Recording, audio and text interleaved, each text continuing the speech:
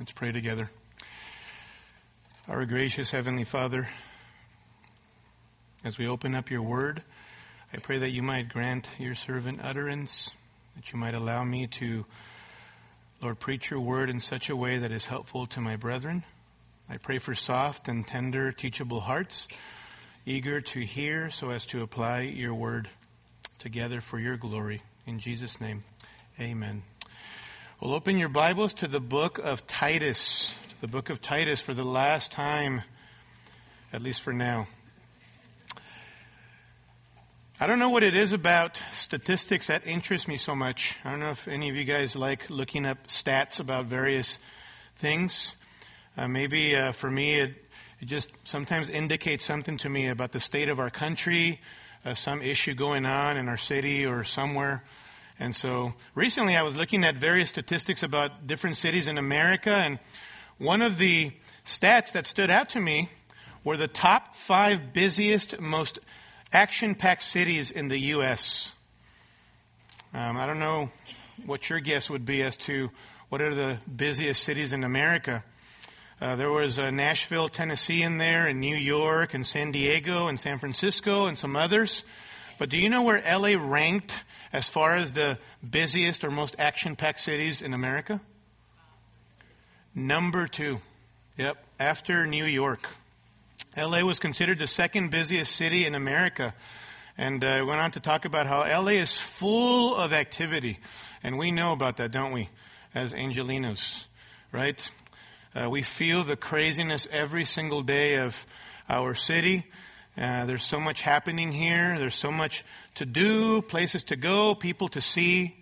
And as if that wasn't enough, right, for those of us who care about things that are important, right, on top of that, we all have responsibilities of family and marriage and children and jobs and education and church life. There's all kinds of different things to keep up with. And then on top of that, we live in a technology-consumed society, where the name of the game is speed and get things done as quickly as possible. You know, as soon as the faster, more savvy gadget comes out, we are told that our electronic device is lame and that it's no longer good enough, and you got to get the next faster, better gadget, right? Do you feel the pressure? I don't. I just whatever, right? But our culture tells us that you need the next fastest thing. I mean, now some people are even waiting for the newest iPhone to come out that actually makes breakfast for them and does laundry. Hey, don't laugh. That could happen, right? Crazier things have already transpired in the last decade or so, right? Amidst so much to do, it's so easy, isn't it, to lose sight of many, many things. And at the top of that list, beloved, would be the deliberate, careful application of God's Word. You see, in the midst of all that we have to do in our society, we forget to apply what we learn from God's Word. Whether it's in our personal time with the Lord and His Word or the messages that we hear message after message after message.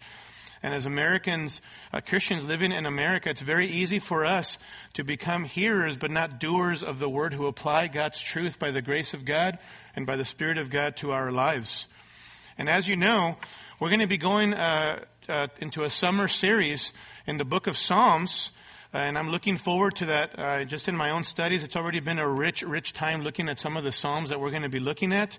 But before that, before going into the Psalms, I want us to stop this morning and sort of pause and really spend some time reflecting on some life-changing lessons that we've learned from the book of Titus this past year or so. You know, one of the key themes in the Bible, more implicit rather than explicit, is the whole theme of remembering.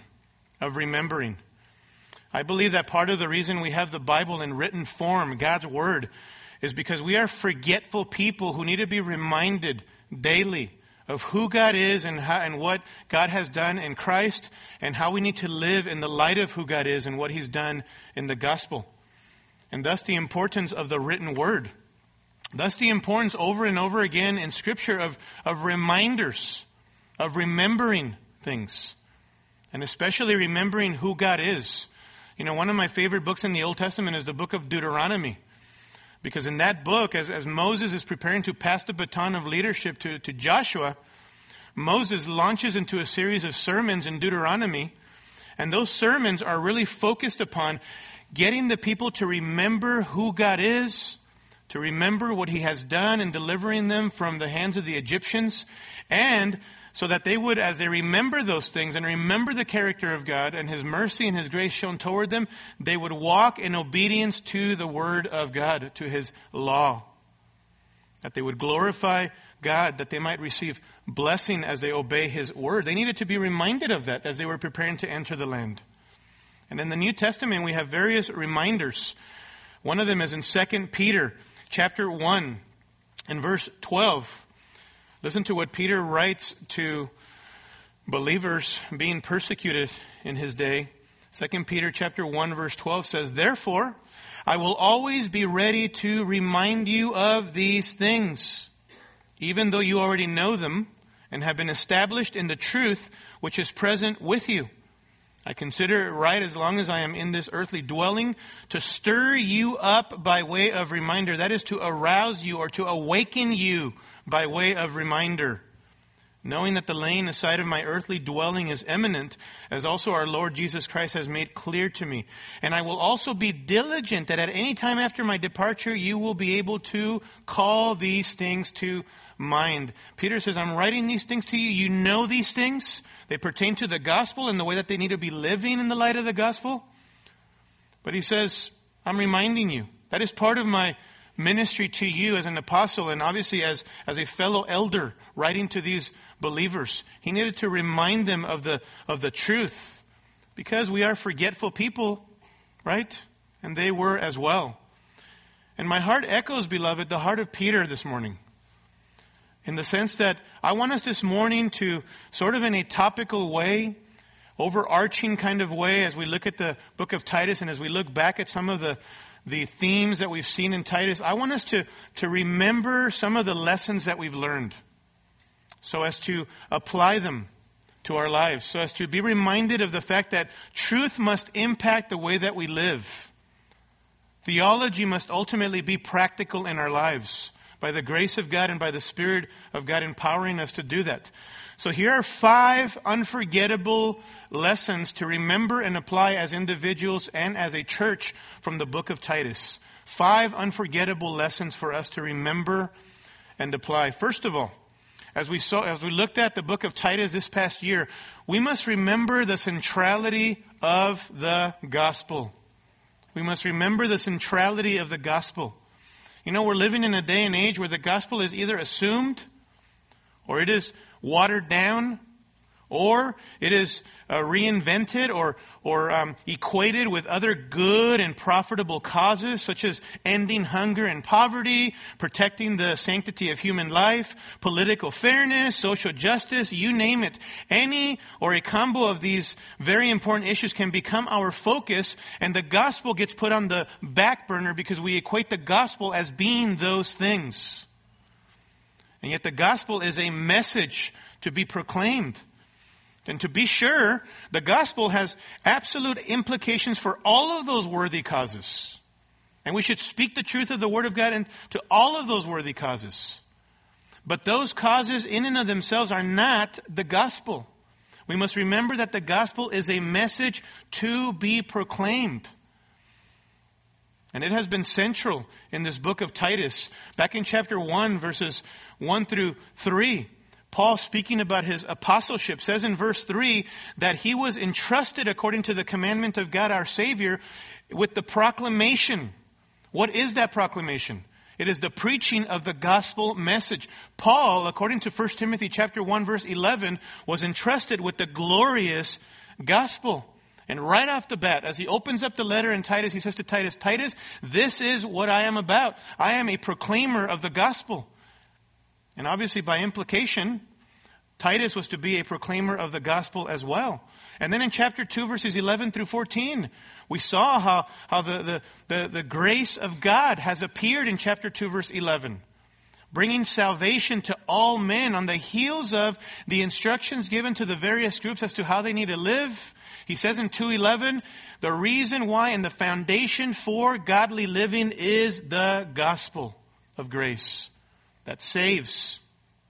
And then in chapter 3, verses 1 through 2, we are told about how we ought to be living in this wicked world, this godless world. And then in chapter 3, verses 4 through 7, yet again, Paul says, the foundation for that, for you fulfilling your responsibilities in society, chapter 3, verses 1 through 2, is the gospel message. The kindness of God, chapter 3, verse 4. The kindness of God, our Savior, and His love for mankind that has appeared. Based upon that, He saved us in verse 5. Not on the basis of anything that we've done, but according to His mercy, His divine work in the human heart. And so over and over again in this book, Paul has emphasized to Titus, the gospel is central. And the gospel is a message, beloved, that we must be committed to and proclaim. The gospel has to do with, first of all, with God, our Creator who is holy and just, to whom each and every one of us are accountable and answerable to. None of us sitting in this room and no human being born into this world is autonomous and should be living isolated as if they don't have to answer to anyone. Every single human being as a creature of God is accountable to God. And yet each of us as individuals are sinners and have fallen short of God's standard and broken His law. We have committed mutiny against our Maker. And so what do we deserve because of our sin? We deserve God's just punishment for our sin and for our rebellion. And yet, because of God's great love and His great mercy and His grace, He has provided a sacrifice in His Son, Jesus, the perfect God-man, who perfectly fulfilled God's righteous standard in a life of obedience. Perfect obedience. So that He alone was the one qualified to go to the cross as the blameless one and die a sinner's death, though He was innocent on the cross of Calvary for sinners such as you and I. He took upon God's wrath. He absorbed God's wrath on behalf of sinners. And yet He rose from the dead victoriously on the third day and now lives to intercede for those who have given their lives to Him. Amen? That's the beautiful news of Christ. Christ is the good news. In light of our desperate predicament, we must run to Christ. And this good news, this message requires a response. It requires a response from each and every one of us. And that response is repentance and faith.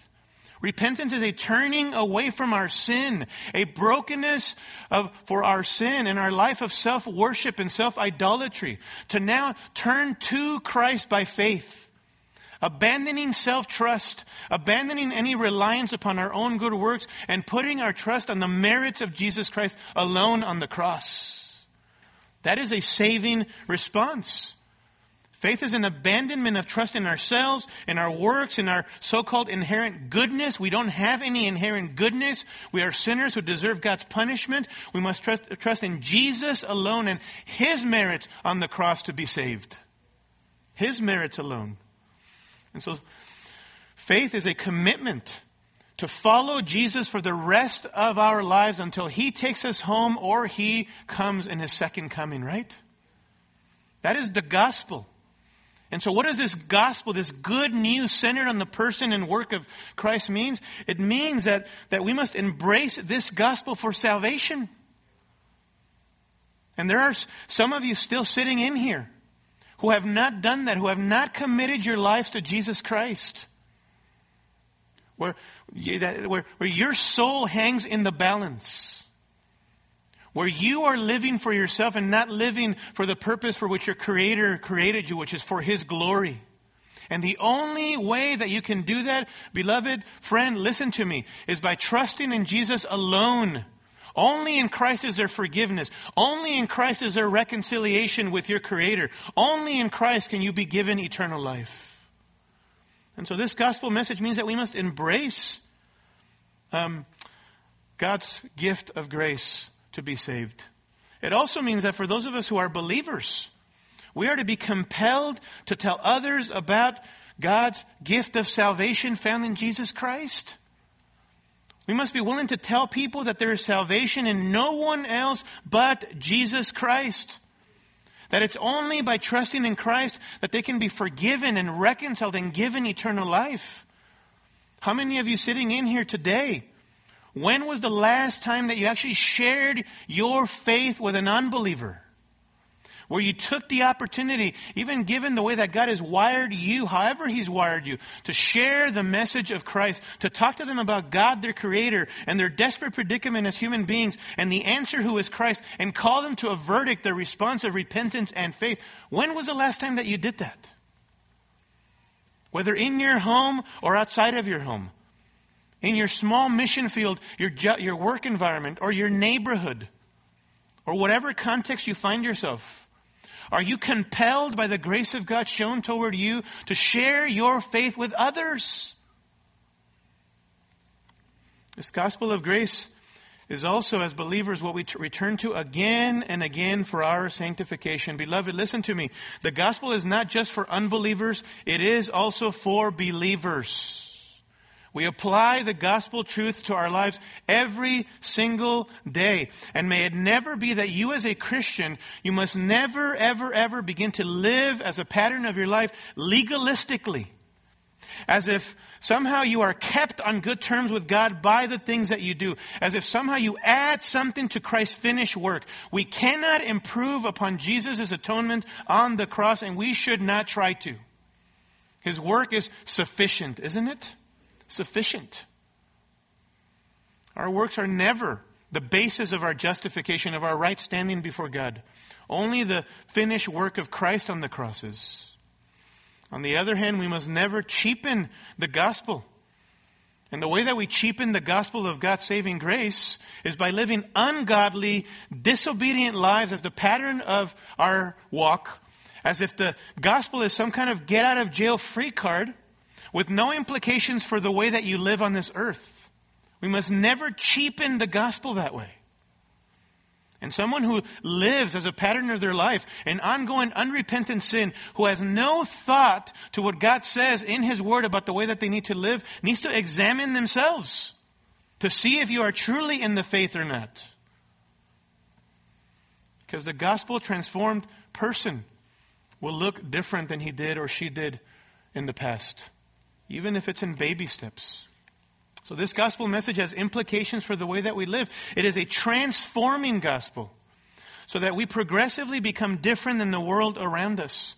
Which leads me to my second important reminder from the book of Titus. We've been reminded in this book of Titus of the necessity for holiness. Not only the centrality of the gospel, but the necessity for holiness. We've been reminded that though we are in the world, beloved, we are not of the world. Adopting the world's thinking, adopting the world's living patterns, and even the world's way of coping with the evils of our society. We've been reminded that though we are called to love people who need Christ, we are not called to love the world system so as to become like it. Love not the world, neither the things that are in the world, right? If anyone loves the world, the love of the Father is not in him.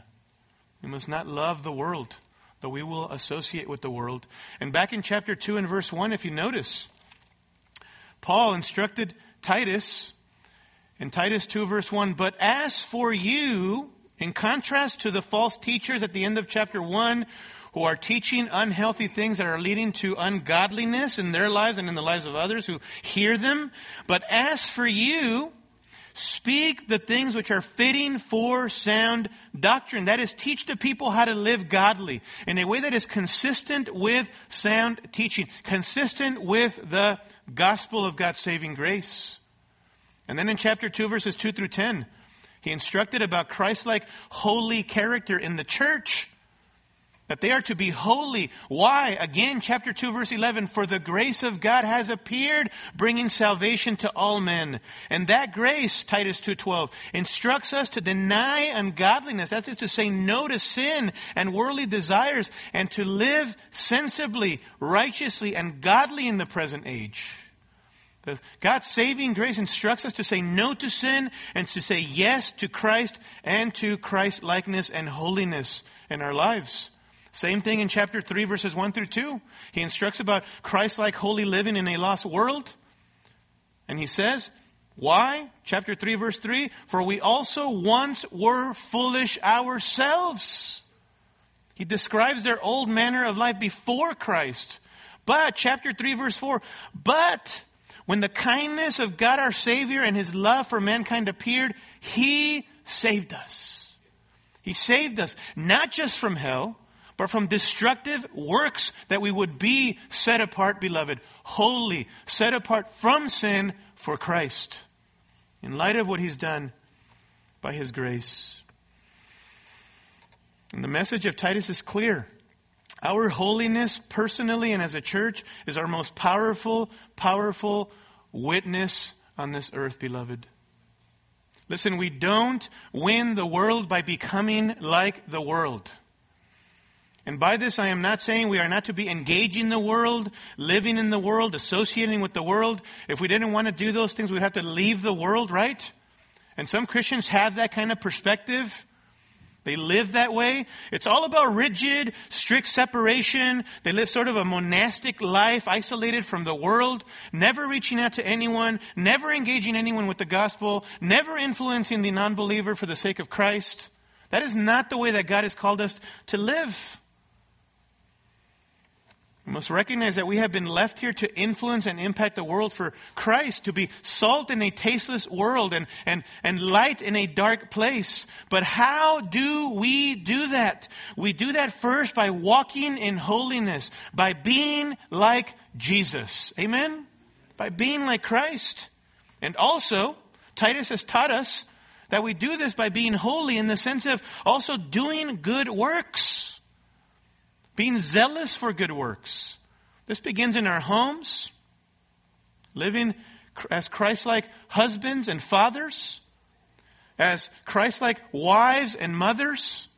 As Christ-like grandparents. As Christ-like single people. And it extends onto the church, practicing the one another's in the context of biblical relationships. That is how we do good works. We develop relationships with one another and we serve one another. And then these good works are to also be manifested to the world around us. In our society, we should seek to do good to our fellow mankind. Listen, every context that you find yourself outside of our corporate gathering in society is your little mission field. View it that way. Your job, your neighborhood, your home, whatever other context you find yourself in, that is your mission field, that you would be doing good to exalt Christ in that environment and have an opportunity to share Christ with people. We are to be Christ in all of those contexts by doing good. If there's one thing that we've learned in Titus is that the gospel is put on display, beloved, through our diligence in good deeds. Elders in chapter 1 verse 8 are to be lovers of what is good and set the pattern in the church for being good doers. In contrast to the false teachers in chapter 1 verse 16 who are worthless guys for any good deed. Older women in chapter 2 verse 3 are to be teaching what is good so that the young women may do good to their families. Titus in chapter 2 verse 7 is to be an example of good deeds so that the young men may be sensible and also be an example of good deeds as well. In chapter 2 verse 14 we are told that part and parcel of God's saving grace in our lives as Christians is that you and I would be zealous for good deeds. And in chapter 3 verse 1 Christians are to be ready for every good deed. In chapter 3 verse 8 Christians are to be careful to engage in good deeds. And he adds, these things are good and profitable for men.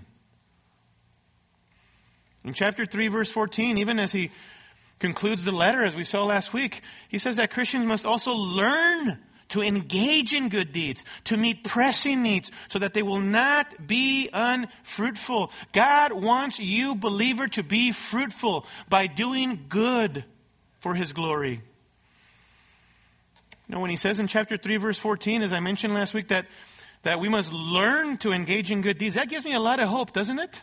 It gives you hope as well as a believer. Because naturally, I am prone to be selfish and self-centered. But that verse tells me that I can learn to do good in my home, in the church, and out in society. Right? By the grace of God and by the power of God. Now listen, we don't do good works to be saved. Salvation only comes on the basis of Jesus' person and work. Right? We don't do good works as believers so that God will love us more. He already loves us perfectly in Christ, being clothed in the righteousness of His Son. We don't do good works for the purpose of looking spiritual to other people or to be man-pleasers. We do good deeds for God's glory because we love the Lord and for witness sake. We want to make much of Jesus on this earth. Amen? I don't know about you, but the primary thing that could be said about Kempis Hernandez prior to coming to know Jesus at the age of 17 is that whatever even morality I practiced, I didn't do it for the glory of God. I did it for myself. That changed when the Lord saved me. All of a sudden, though there are struggles there, and though each and every believer has sins as well, and we will struggle, our ultimate motivation is to live our lives for the glory of God, right? As believers. Beloved, we must be people, holy people who do good. And sometimes God allows us, when we are obeying Him and doing good works and walking in holiness, to see the wonderful fruit in the lives of people that we are kind to. I recall hearing the testimony of a Christian lady, a mother of 6, who was indifferent to the gospel along with her family and her very hostile husband. And the church in that community, the pastor and a couple of lay leaders ended up visiting this lady and her kids and her husband. And during the whole time there, they visited this family with food because they needed some physical sustenance. They were struggling. That was a very poverty-stricken area. And the pastor at one point said, "Would you mind if I open up the Bible and share with you a word?" And he went off for about 10 or 15 minutes. The lady was very indifferent to the message that this pastor was sharing. The kids were all over the place, 3 of them kind of hostile as well. And from the corner of his eye, he could see in the next room that the husband was more hostile than anyone else. He even told his wife eventually, "Tell them to leave or I'm going to ask them to leave." There was hostility in that place. But would you believe, as the Lord would have it, months later, it turned out that this guy had committed adultery. He had abandoned his wife in a poverty-stricken area. He was the only breadwinner, and he abandoned his wife and abandoned these 6 kids. And beloved, the only entity that she could think of, that she could go to run in the midst of her despair and hopelessness, was this church that had become a lighthouse in that community. And she went. Long story short, they ended up sharing the gospel with her again. She came to know the Lord. 3 kids came to know the Lord. And the last that I heard of that family, they were plugged into that local church. See, sometimes God blesses us even by allowing us to see the fruit of our labors and our good works, right? Other times we just do it just to be faithful. Just to be faithful. You never know how God will use our holiness and even how we do good to others for His glory and to advance His cause. And so we must be people who strive to be holy like Christ, and out of the overflow of what He has done for us, be devoted to good works. And so thus far we've seen that we need to remember the centrality of the gospel message, the urgency for holiness, or the necessity for holiness. Thirdly, we must remember the importance of godly, qualified, competent shepherds. We must remember the importance of godly, qualified, competent shepherds. As I've traveled over the years, as I mentioned during our series in the first chapter on leadership here in the book of Titus, I have seen, beloved, more than any other issue in the church, how sad it is that churches are not led well by godly, qualified, competent shepherds. That is the single greatest issue that I saw more prevalent than any other issue in most of these churches that I visited. Churches must teach the Bible. Churches must preach a biblical gospel. Churches must promote biblical fellowship. But churches must be led by godly, qualified, competent men. According to chapter 1 verse 5, Titus was to help establish these churches. And note that at the top of that list, he was to help appoint elders in every city. Why? Because God's people need shepherds. But godly, qualified, competent shepherds. This is the overarching responsibility of elders, pastors, overseers, same office, to shepherd the flock of God. That is the responsibility of those who lead in the church. According to Titus chapter 1, they were to be men of Christ-like character. We saw that in chapter 1, verses 6 through 8. Why were they to be men of Christ-like character? So that they could set the example for the flock. Likewise, in 1 Peter chapter 5, verse 3, Peter says to the elders, he says, elders are to prove to be examples to the flock. And so they are to be men of Christ-like character. They were also to be men of the book. Men who were competent with the Word of God in chapter 1 and verse 9, who were to be capable of feeding God's people and capable of protecting the church from false teachers and false teaching that was already infiltrating the church. How do you do that? You can't defend the truth if you don't know the truth. If you can't rightly divide the truth. And so these men must be men of Christ-like character and men of the book, competent to handle the Word of God in order to protect God's people. It's so interesting that in 1 Timothy chapter 3, Paul is instructing Timothy, and after laying out the qualifications for elders and deacons, he says this to Timothy in 1 Timothy 3:14. I am writing these things to you, hoping to come to you before long, but in case I am delayed, I write so that you will know how one ought to conduct himself in the household of God, which is the church of the living God, the pillar and the support of the truth. He says this on the heels of instructions to those who are to lead in the church. Why? Because elders are to be examples of holy lives, those who uphold the truth. If the church lives high the truth of God here on this earth by her holy testimony, leaders, those who lead in the church, are to be spearheading the efforts of holding the truth by the way that they live and the way that they defend the truth. He says, why, beloved? You need to be praying for your shepherds here at Calvary. And you need to be praying for shepherds in God's churches, true churches. Pray for us that we would be humble, broken men before the Lord. That we would always be teachable men, that we would abide in Christ, that we would spend much time at the feet of Jesus, learning from Him and drawing close to our Lord, so that then we would be driven to diligently and lovingly and gently shepherd you as the flock of God. You need to be praying for us. You need to be praying for our future leaders in our church. You need to be praying that God would raise godly, qualified, gifted men who are competent to handle the word in this church so that this church continues to thrive into the future. Do you pray for that? Do you pray for godly leadership, competent leadership, qualified leadership in our church? Fourthly, we must remember the indispensability of discipleship.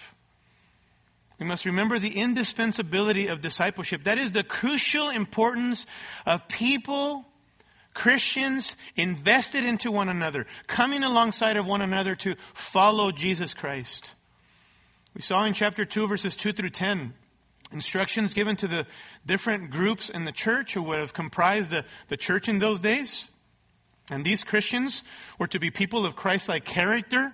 Why? For God's glory, obviously. Also for silencing those who oppose God and His Word, to silence the opposition. But listen, they were also to be Christ-like for the purpose of being an example to one another, especially the older to the younger saints. Because example is the most powerful rhetoric, the most powerful tool of persuasion, whether it be in the home or in the church. We all need examples, godly examples. And so that's what he calls for in chapter 2, verses 2 through 10. You know what discipleship is? It's the application of the Word of God in real, life-on-life, blood, sweat, and tears, human relationships. That's what it is. The application of the Word in real, life-on-life, blood, sweat, and tears, human relationships.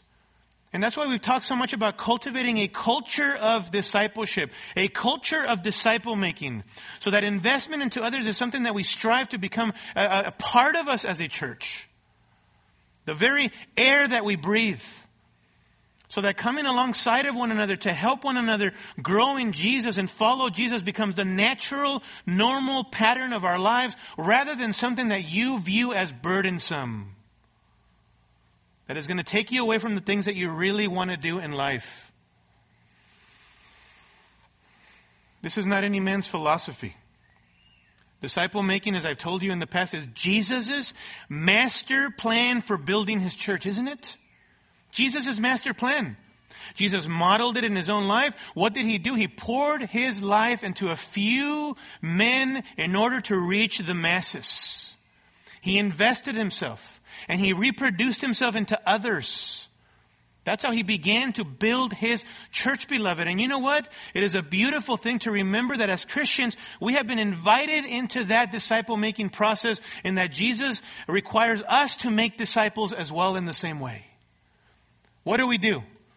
We share the gospel with people. We evangelize people, telling them about Jesus and the hope that is found only in Jesus Christ, so that they would come to know Jesus and be birthed in the faith. And then what do we do with them after that? We edify them or build them up in the faith. We help one another continue to follow Jesus by obeying Him and becoming more and more like Christ. And that is a lifetime process, right? All of this leads to exaltation, where all of us as a community of believers are worshiping Jesus together now and for eternity. This is the Great Commission. And if you are a believer, this is your mission. Your mission. This is not for the committed, radical Christian. This is normal, natural, basic, 101, Christianity 101. Disciple making.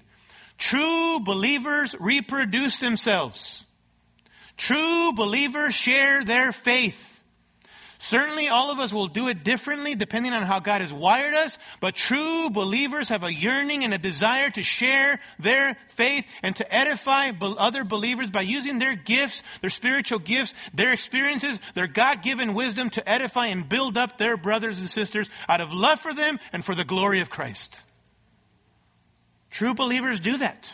That is our commitment. We'll struggle with that. We'll get selfish at times.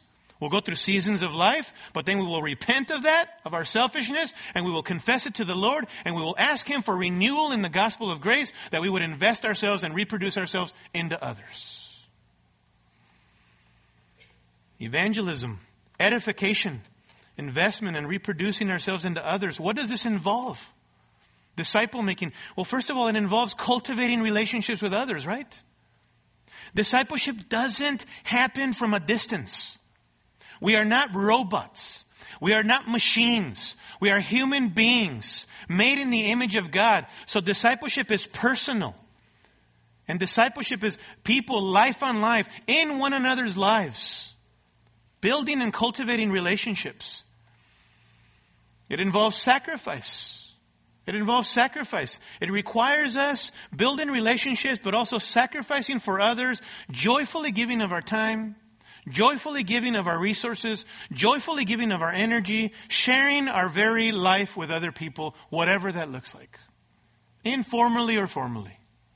It also involves a goal. It's goal-oriented. We spend time with people to help them and them helping us become more and more like Jesus Christ in a loving and gracious way. We are not calling people to follow us per se, but follow us to the extent that we are following Jesus ourselves, right? Paul said to the Corinthians in 1 Corinthians 11:1, "Be imitators of me, just as I also am of Christ." It involves also using God's resources. Disciple making is word-centered. That is the instrument that we use as we develop relationships and as we sacrifice for one another. And as our goal is to become more like Jesus, we cannot become like Jesus absent from speaking the truth of the Word of God to one another in love, informally and formally.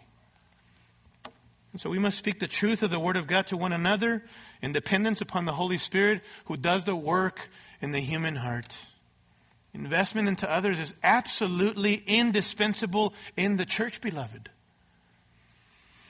And so I ask you who are older, once again, who are you pouring your life into in application of what we've learned in Titus, of the indispensability of discipleship? Who are you investing yourself into? Who are you spending deliberate time with to speak the truth into their life, whatever that looks like, giving your specific wiring? Over a cup of coffee, inviting them into your home, over a Bible study, over going through a book together of the Bible, or a book that points you back to the Word of God. Whatever that looks like, discipleship is so fun because it's so broad and we can do it in so many different ways. All that it means is coming alongside of someone else to help them grow in Christ. So who are you investing yourself into, older saint? It is your responsibility to invest yourself into the next generation. This begins in the home, but also in the church. So you need to take initiative. You need to get involved in contexts where there are Christians, younger Christians, where they are involved. Men, you need to get involved in men's ministries. Not because of the event itself, but because of what the event can allow you to do, be around other younger men. You need to show up. Just simply be there and be intentional as you reach out to other younger men and begin to speak the truth into their lives. Get involved in a small group. Every single one of you who are professed to know the Lord, every single one of you men should be involved in a men's small group in our church. Why? Because small groups are the thing. That's the spiritual thing? No. Because they are smaller contexts where other brothers are going to speak the truth into your life and vice versa. In an authentic, genuine kind of way. As you open up to one another about your struggles that you have. And you ladies, same thing. You need to put yourself in context where you're going to be around younger women. Some of you are totally absent from this. Others of you are very much applying this. I've been so grateful to see some of you older ladies involved in context in this church where you are investing in yourself into younger women. I thank the Lord for you.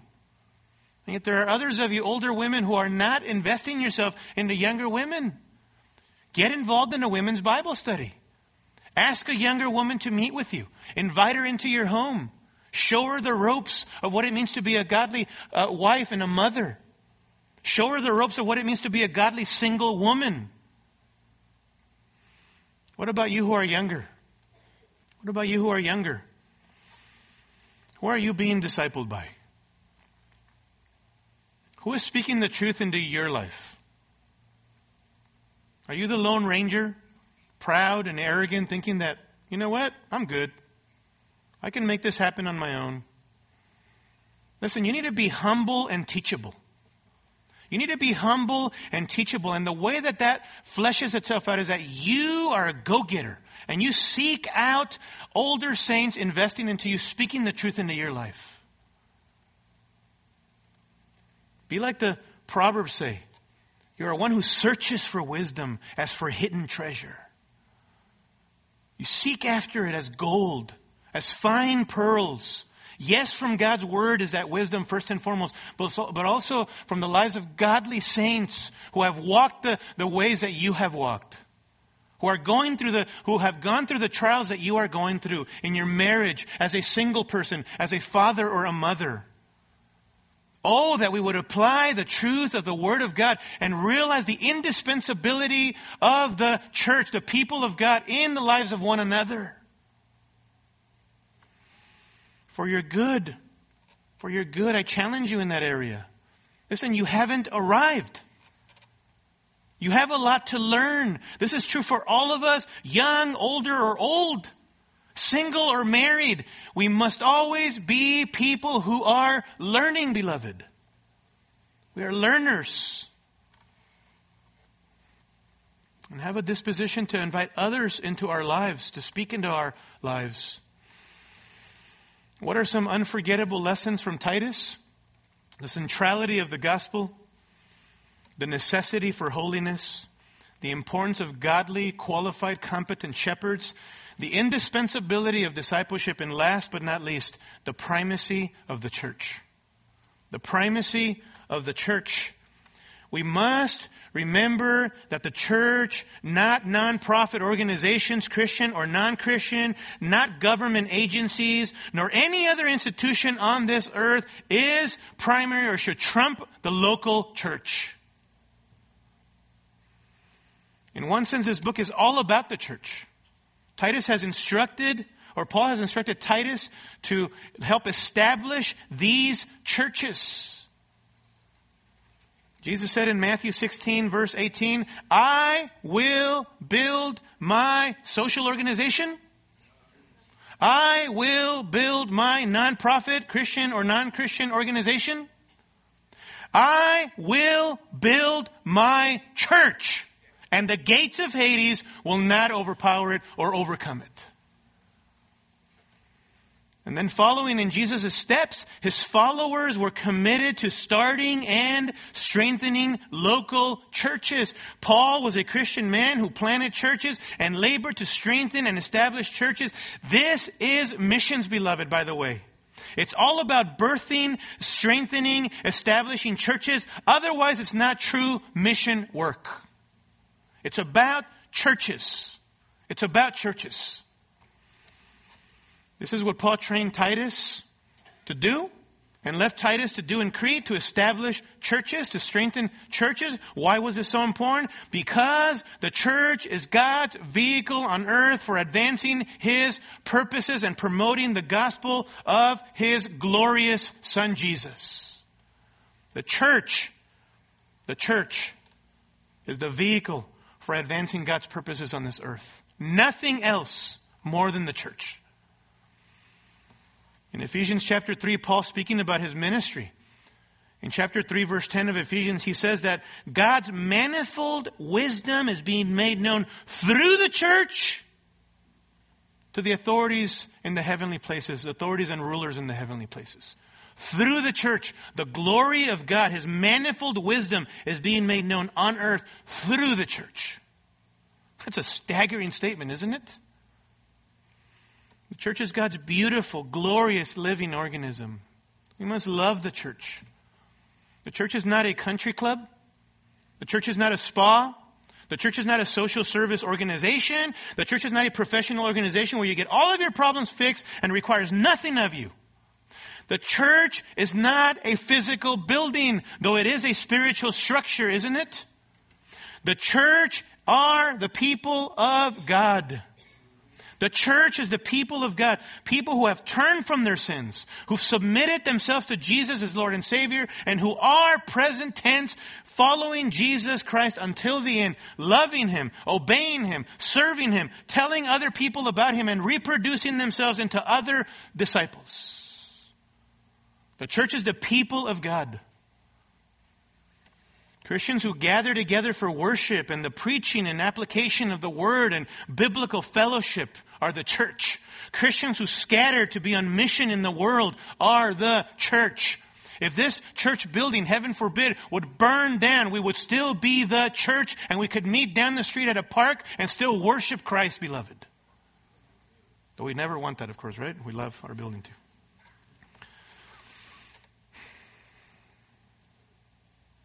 And most importantly, what is the ultimate purpose of the church? The church exists supremely for God's glory. For God's glory. 1 Peter chapter 2, verse 9. But you, the church, you, people of God, are a chosen race, a royal priesthood, a holy nation, a people for God's own possession. Why? Purpose statement. So that you may proclaim the excellencies of Him who has called you out of darkness and into His marvelous light. We are here to proclaim the excellencies of Him who has saved us. Ephesians chapter 2, verse 19. So then you are no longer strangers and aliens, Christians, believers, but you are fellow citizens with the saints and are of God's household, having been built on the foundation of the apostles and prophets, Christ Jesus Himself being the cornerstone. It's glorious, isn't it?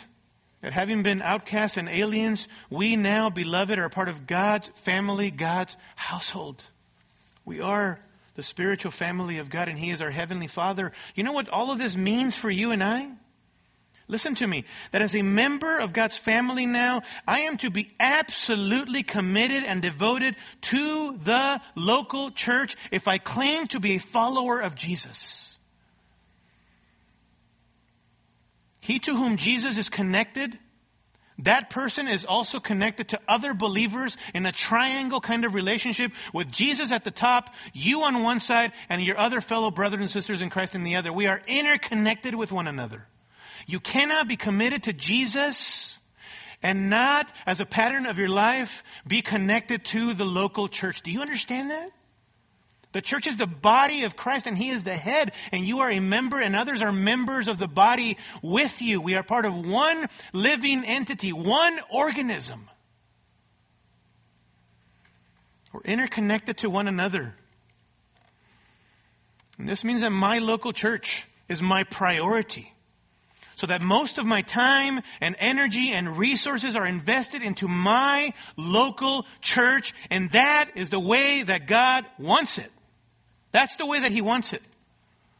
It is not necessarily wrong to be involved with nonprofit organizations or other organizations. Some people, the problem is, are more involved with nonprofit organizations, Christian or non-Christian, social entities, or political organizations more than they are to their local church. And listen to me, I know the dangers of that. Because I worked with an organization for 7 years, a nonprofit Christian organization focused on alleviating poverty and hunger. We delved into issues of social justice. And the battle of my heart constantly was not to allow that organization to become more primary than my local church. And it was a battle, even though it was a worthy cause. And we should be involved doing those kinds of things. Must never be elevated, however. No issue, no entity above the local church. No organization should ever take away from the church or become more prominent in Christians' lives than the local church. Please hear me. The church is primary. The church is beloved of God. The church is beautiful. It's God's vehicle, God's agent on earth to advance the glory of His Son, Jesus. You said, but Pastor, at the end of the day, aren't we all part of the quote-unquote universal church as long as we are Christians? Yes, amen, that's true. We are all Christians. True Christians are part of what we might say call the universal church. Yes.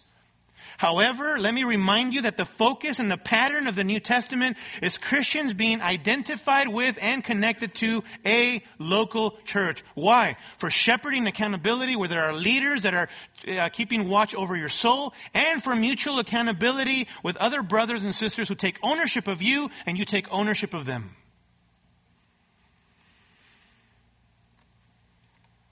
Commitment to the local church is the pattern of the New Testament. That Christians would identify and connect to a local church. In fact, sometime you need to do a study on the word church in the New Testament. And what you're going to find is some 110 plus occurrences of the word church. And what you're going to find is that at least 90 of those occurrences are references to not the universal church, but to the local church. To the local church. We are part of a universal church, but that universal church is expressed in visible local communities, many bodies of believers. This is why we encourage you to become a member of a local church. Listen, if you don't become a member here, that's fine. That's fine. But make sure that you find a Bible teaching, gospel proclaiming, godly elder led, fellowship and discipleship promoting church, and then become a member and commit to that local church. If Calvary is not the place, that's all good. It's all good, seriously. But you need, for your spiritual health, and most importantly for the glory of Christ, who is the head of the church, you need to identify and connect with a local body of believers. Plug in. Connect. So the church is God's people, God's family, God's building, the guardian and protector of the truth. God loves His church. You know how much God loves His church? He loves His church so much that in Revelation chapter 19, verses 7 through 9, the church is described as the bride of the Lamb. Doesn't get any more beautiful than that metaphor, right? Especially for us husbands. You love your bride? I love my bride. That's how the church is described. She is the bride of the Lamb. And in Ephesians chapter 5, husbands are told to love their wives just as Christ loves the church. And wives are to submit to their husbands as the church submits to Christ as his beloved bride. You know why I love the church? Because my Lord Jesus loves the church. That's why I love the church. Not because she's perfect. Not because she doesn't have blemishes. Not because it isn't messy sometimes. We're all a bunch of sinners saved by grace, right? But Jesus went to the cross for messy sinners, didn't he? So who are we to turn our backs on one another and not commit to a local church? These are unforgettable lessons for us, beloved. Unforgettable lessons, the centrality of the gospel, the necessity for holiness, the importance of godly shepherds, the indispensability of discipleship, and the primacy of the local church. I want to challenge you as we close that even though we move on from this great letter, we don't move on from its great truths and the implications of those truths for our lives personally and collectively. Amen? We don't move on from those things. Let's be doers of the word and not merely hearers who are self-deceived. Let's pray. Gracious Heavenly Father, Lord, may we not be forgetful people who downplay your word, who ignore your word, who are not deliberate about applying your word. Oh Lord, humble us.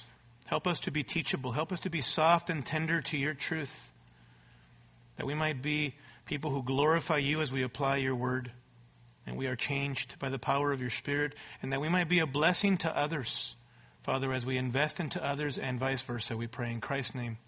Amen.